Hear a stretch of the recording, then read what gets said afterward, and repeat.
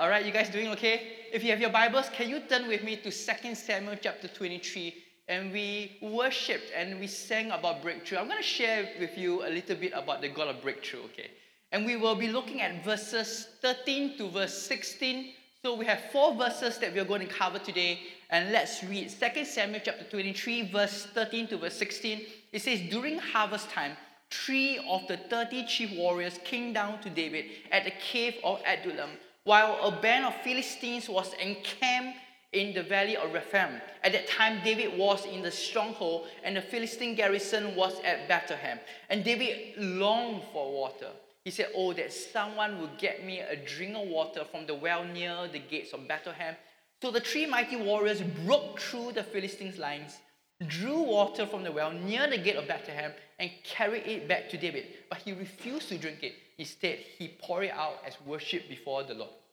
Keep your finger on these 4 verses. And this is a remarkable story about the 3 mighty men and their breathtaking devotion and act of courage to King David. And the Lord has been speaking to me this year that every time when I study the Old Testament, when I look at the different stories in the Old Covenant, I will see Christ in it. And you know, when Jesus was resurrected from the dead, Luke tells us that when he was meeting his disciples on the road to Emmaus, he says, it's interesting that you read the Bible for years, yet you are confounded. You are amazed that the anointed deliverer of Israel, which is me, would die and be raised from the dead. So in Luke chapter 24, it said, beginning with the law of Moses and the prophets and the Psalms, Jesus showed them what was in all the scriptures concerning him. I don't want to say that every warrior that you read about in the Old Covenant, every king is pointing to the greater king, every warrior is pointing to the greater warrior, and every servant is pointing to the greater servant, which is Christ. Amen? Let me give you a quick context about this story in 2 Samuel chapter 23. When I first read this story, I thought, wow, it's probably another one of David's exploits while he was on the run from Saul. Why? Because it sounds very familiar, right? But this story is not found in 1 Samuel. And 2 Samuel chapter 23 is one of the last few chapters in 2 Samuel. And David was on his deathbed. He was recalling the things that has happened in his life. This was like his deathbed speech. And suddenly he recalls his mighty men. In the midst of it, this random story pops up. And the narrative goes on and looks at those who supported David, his mighty men. And it seemed like God would not go through this entire ordeal through David alone. So David's men play an important role and highlight many things for us, which is very encouraging. And we think about our own involvement in the kingdom of God, that we will never walk through this life alone. We should not push the kingdom of God forward alone. Amen? And putting them here at the end after David's deathbed speech leaves us with the impression that God has done it through not just one man, but through many. Amen? So I began to check the timeline and the plot of this story in 2 Samuel chapter 23. I realized, hey, this is not when David was running away from Saul. So when did this story happen? And this happened much later. This happened earlier on David's career as king.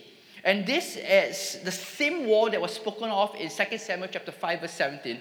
So let's rewind the clock a bit and we see that all we know from 1 Samuel, it accounts that Saul was intent about killing David because of jealousy. So David had to flee into the wilderness to become a fugitive to save his life. And while he was out there, hundreds of people came to him and gathered around him. And these were broken people, they were rejected people, they were fugitives. And out of those hundreds of people, while David was a fugitive out in the wilderness, he handpicked about 30 to 40 strong, elite warrior companions. They defended their leader until Saul died, and the people made David king. And these handpicked mighty men all became leaders in David's administration. They became leaders in David's military army. They became leaders in helping him govern the nation. And they were called David's mighty men. The Hebrew word is Giborim. They were David's Giborim. And now we come to this story from verse 13 onwards. So just within a few months after he was crowned king, the Philistines, the arch rivals of the Israelites, they decided this is the right time. We need to go to Israel and we need to drive this new king out. As soon as David became king, the Philistines came and attacked because they were afraid that David would establish a greater kingdom than Saul ever did. And they were right. Because this was David, God's anointed, not only God's anointed, but the thrice anointed king. This was God's chosen king. And he was demonically motivated to remove God's anointed. The hordes of hell, all of hell is driving this. And here's what we know so far. First of all, the Philistines were encamped in the valley of Rephaim, just a few miles southwest of Jerusalem. They had already taken over Bethlehem itself. So this was now the headquarters.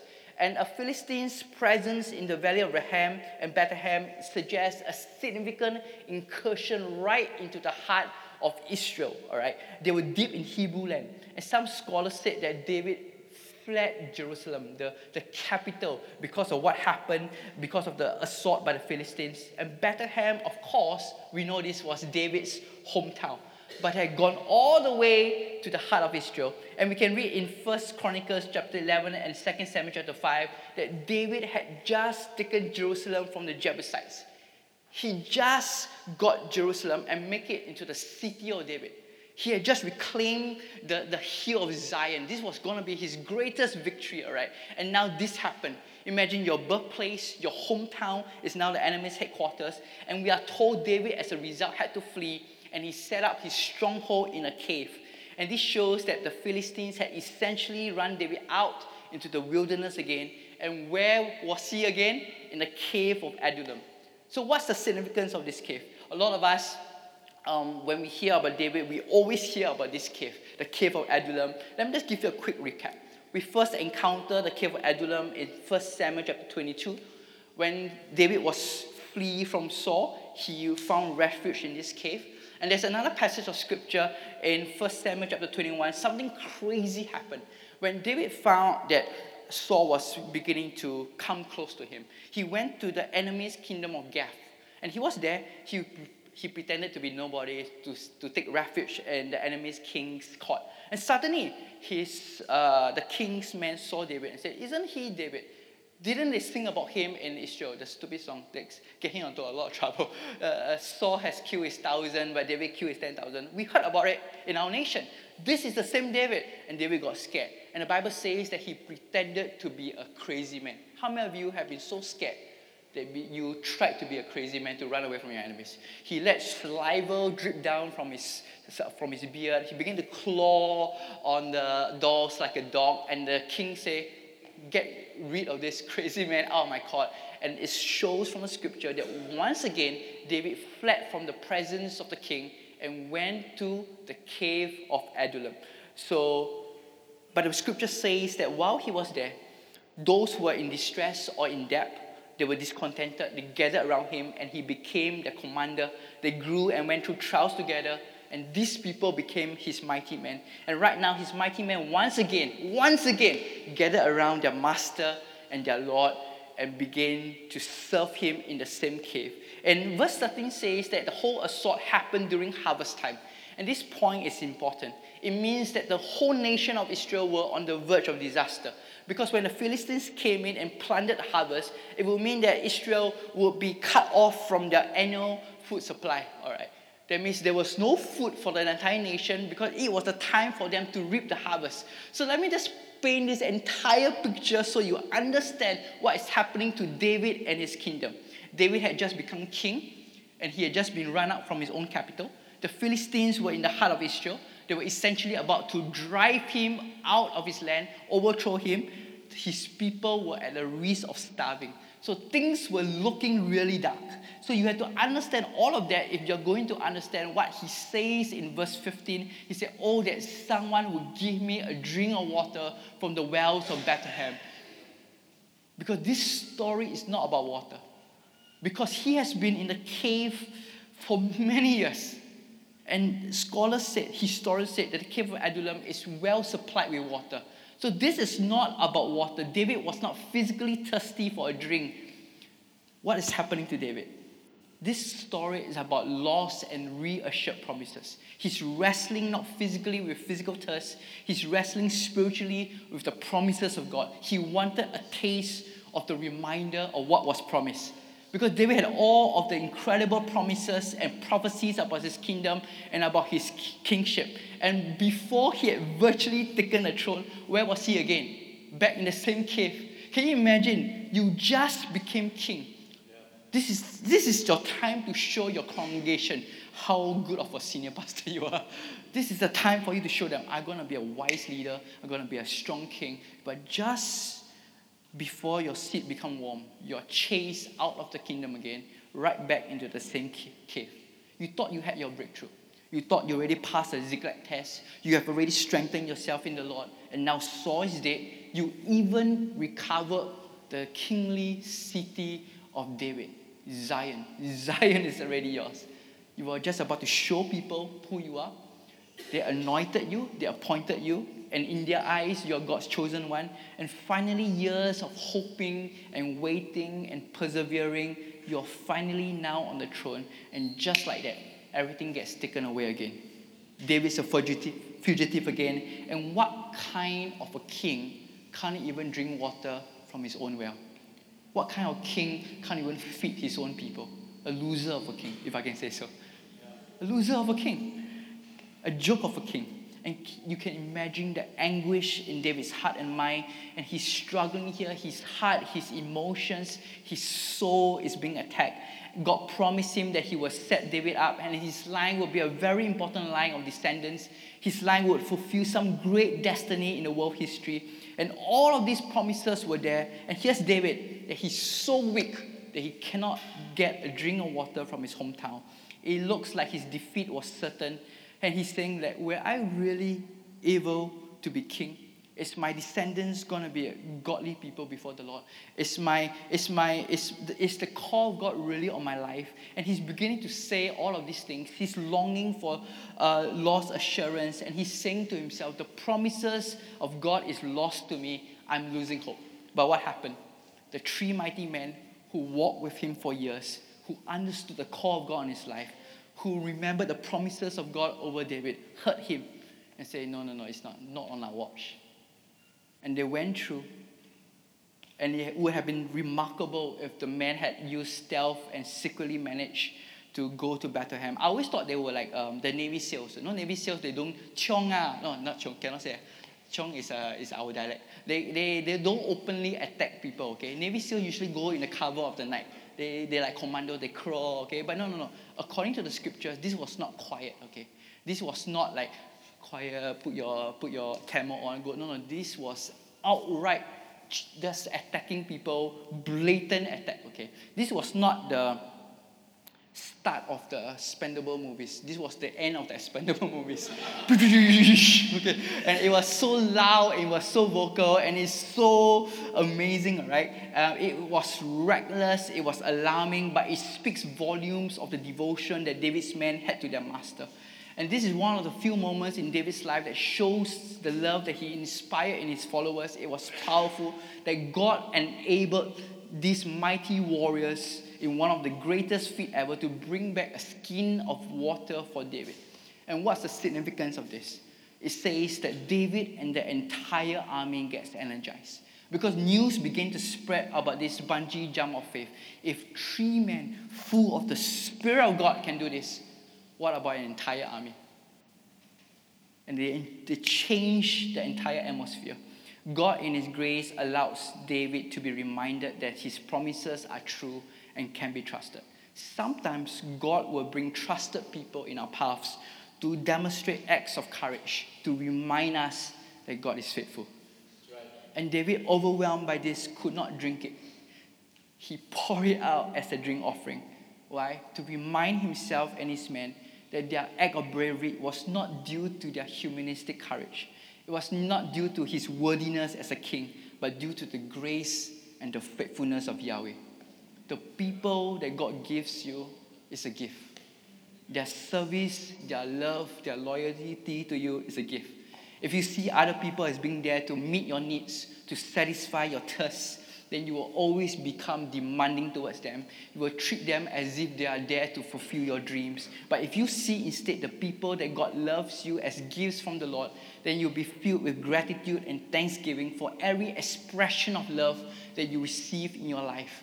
Every time when someone comes to you with a compliment, sometimes people come to you and say, oh, you're so awesome. Oh, we love you so much. Do not take it all to yourself. Pour it out as an offering before the Lord. Amen. the people that God comes to you with faith and loyalty, they are gifts before the Lord. It's not because you are good, but because He is good. Amen. That every time you receive something that makes you have goosebumps, do not drink it all in and think, wow, I'm a solid guy. That chair so big is for me. No. Pour it out as a drink offering before the Lord. Amen.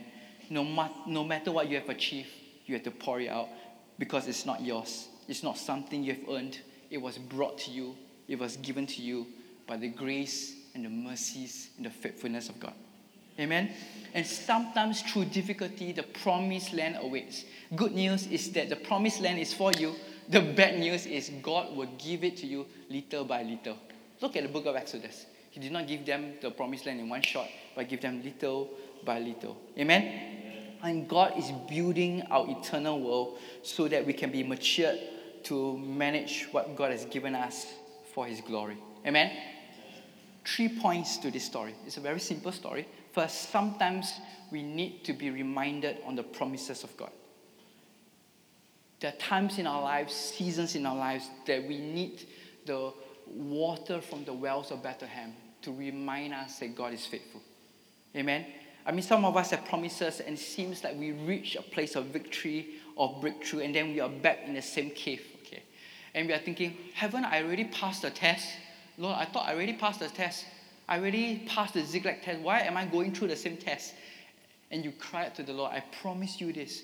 God will give you the drink of water from the wells of Bethlehem to remind you that He is faithful.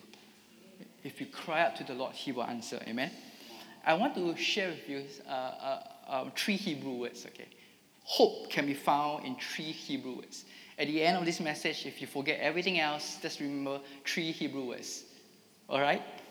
And this was not the first time he was alone in a cave. And as the drink was presented to him, I'm sure that he reminded of his time years ago. During the years that David was on the run from Saul, he turned the cave into a hideout and he will hunker down, he will wait in hope, he would pray. And Psalms 57 was a prayer that he prayed to the Lord. The 3 Hebrew words which summarize his hope and ours is El Gomer Alai. Psalms 57 verse 2, El is God, Alai is for me, but Gomer, what does it mean? The verb behind Gomer occurs only 5 times in the Old Testament, and they're all found in the Psalms. It means to bring to an end, to fulfill, to complete.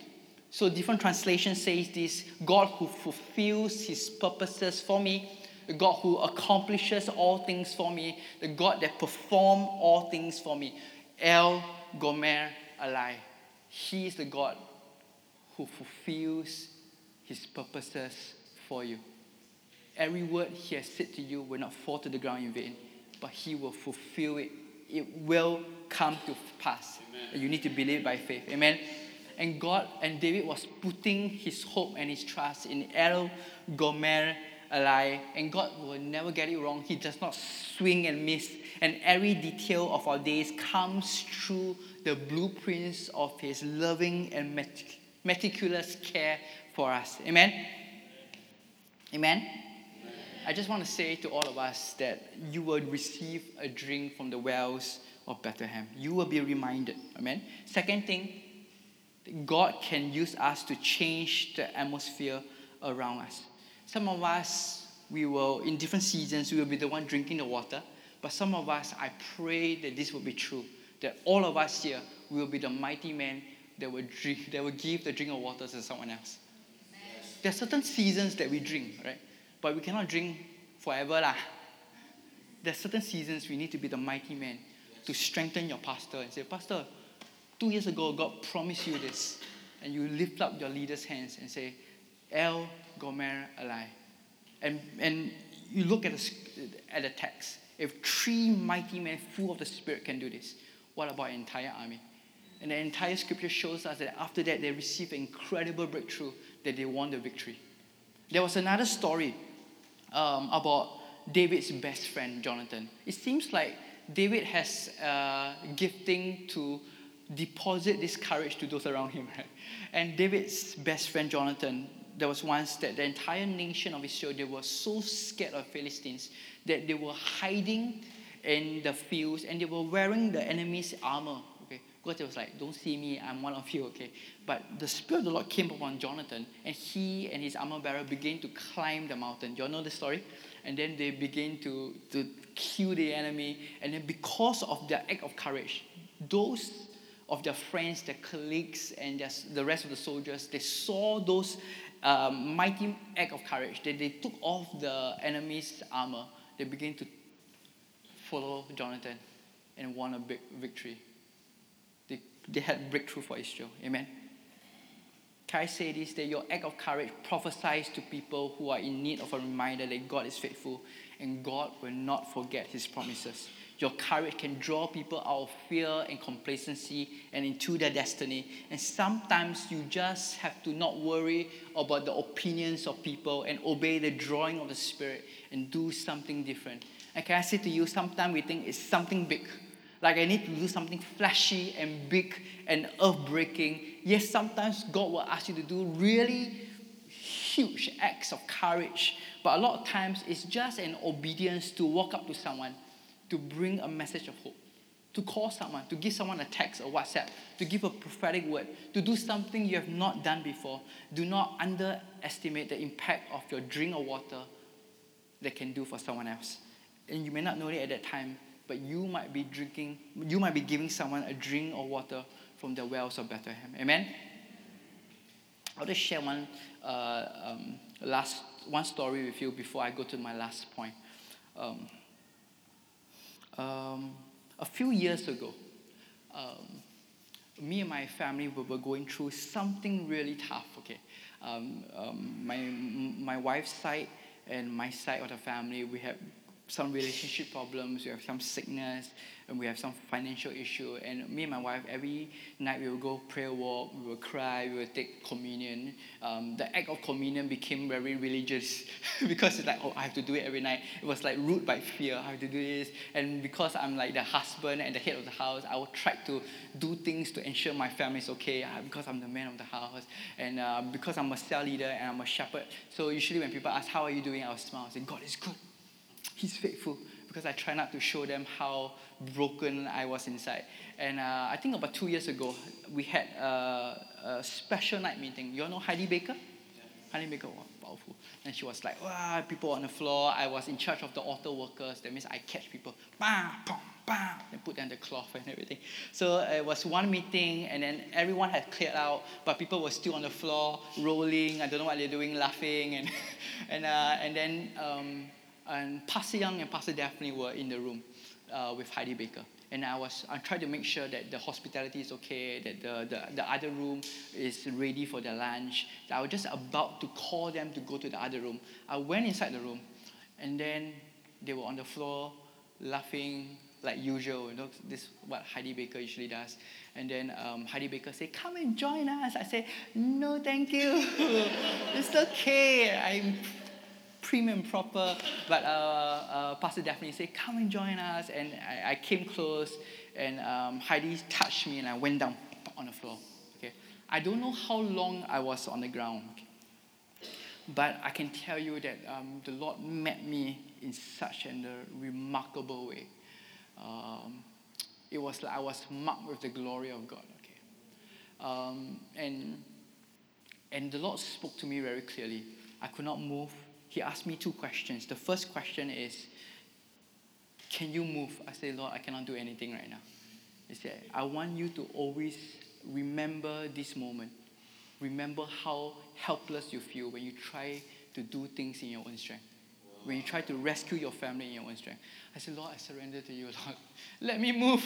And then he let me move, okay. And then he asked me, do you believe that I love your family more than you love your family? Then I just broke down. Oh, Lord, you love my family, you love my family. I will not try to strive anymore. I give it to you. And then Heidi touched me, okay. And then I turned to her, and she gave me this word. She said, you have taken care of the families of other people. God himself will take care of your family. Come on. And I felt it was like a drink of water into my soul. Okay. things that I thought that no one else knew, but she spoke life to me. I don't know how to explain that experience of glory, okay? If I can say this. I've been married, I have 2 kids, I've cried, I've had, it's precious moments for me, okay? I was very happy. Marriage, very happy. Wedding, happy. When my kids were born, very happy. But there's nothing like that moment when I touched by the glory of God. I don't know how to explain to you. And since then I said, God, touch me with the glory again. Touch me with the glory again. Because the Bible says that you shall taste and see that God is good. It doesn't say you shall reaffirm and acknowledge that God is good. A lot of you have been acknowledging that God is good, but you will taste and see that God is good. Amen. Amen. And I feel that for some of you, that sometimes God will just give you a word. Will be one sentence, will be just a statement that will speak life to your entire situation. It will be the word that you need. Amen? And I believe that God is going to do so today. The last thing I want to say, that Christ has broken through for you. I think it will be very natural to say that these mighty men, they showed their love for David, their king. And what we must do now is we must show our love for Christ, who is our king. And we must do however risky and however costly it may be. And this will be a very valid application for the sermon. Oh, because Christ has broken through for us, we must break through for him. But I don't think this is the best understanding and application for us, okay? I think what this mighty man did for David points us not so much as what we can do for Jesus, but it points to us what Christ has done for us. Because Jesus is the one who has broken through at Bethlehem. And he went there not from a cave, but he came down from the glory of heaven. And he's emptying his kenosis. There's a theological term called kenosis, which is the emptying of Christ. It did not happen just at the cross, but it happened when he even agreed to be born in Bethlehem, to be a man. And he came and he became our living water. And he broke through the shame, the curse of sin and death for us. And we've come to the place that every time when we go through hardship, trials, sorrow, we must know this, that we are not under wrath, but we are under mercy. That every time when you go through certain things, do not think that God is angry with you, that the wrath of God is upon you, because he has broken through, that the wrath of God is never upon you. You might be disciplined, but it's never rough. That's the difference. When I don't know whether you all punish your kids, but I punish my kids, okay? I use the wooden spoon, but never mind. You all can talk to me after that if you're angry. I sometimes cane my kids, okay? But it's never rough. It's always discipline. Because I have an image of them. Me and my wife have a goal of where they should be in terms of maturity. So we will do all we can to discipline them in love, to ensure they go to this place. That's how the Father sees us. He will discipline us with love, so we come to the place of maturity. So you have to know that you are never under wrath, but under the mercies and the grace of God. Amen? I just want to end here right now, but I want to give you a short story. Many years ago, there were some kids in Korea. They were orphaned by the war. There was the Korean War. And a few Christian missionaries took them into their orphanage. Right? And they were doing a pretty good job, but they realized that these orphans, they could not sleep at night. Okay? And they were wondering, why can't you sleep at night? You're safe. This is a safe place. And they realized that the orphans could not sleep at night because they will always worry whether when they wake up, will there still be food? Because they were living in that trauma, okay? They're scared to go to sleep because they are just so worried when they wake up, they will be starving again. So by the wisdom of God, if I can say so, the missionaries allowed every child to sleep with a loaf in their hand. To sleep with a loaf in their hand, okay? To remind them, when you wake up, it will be fine. You'll be taken care of, okay? And I feel that all of us, we have this loaf in our hand. As this promises that the warrior has broken through for us. We are never under wrath, but under mercy. And the second thing, El Gomer Alai. He will fulfill his purposes for you. So even when you go through hard times and hard pressed on all sides, perplexed, you have a loaf of bread that you can wake up every morning knowing that his mercies are new every morning. You do not need to rely on the mercies of yesterday. I keep in my fridge. No. His mercies are new every morning.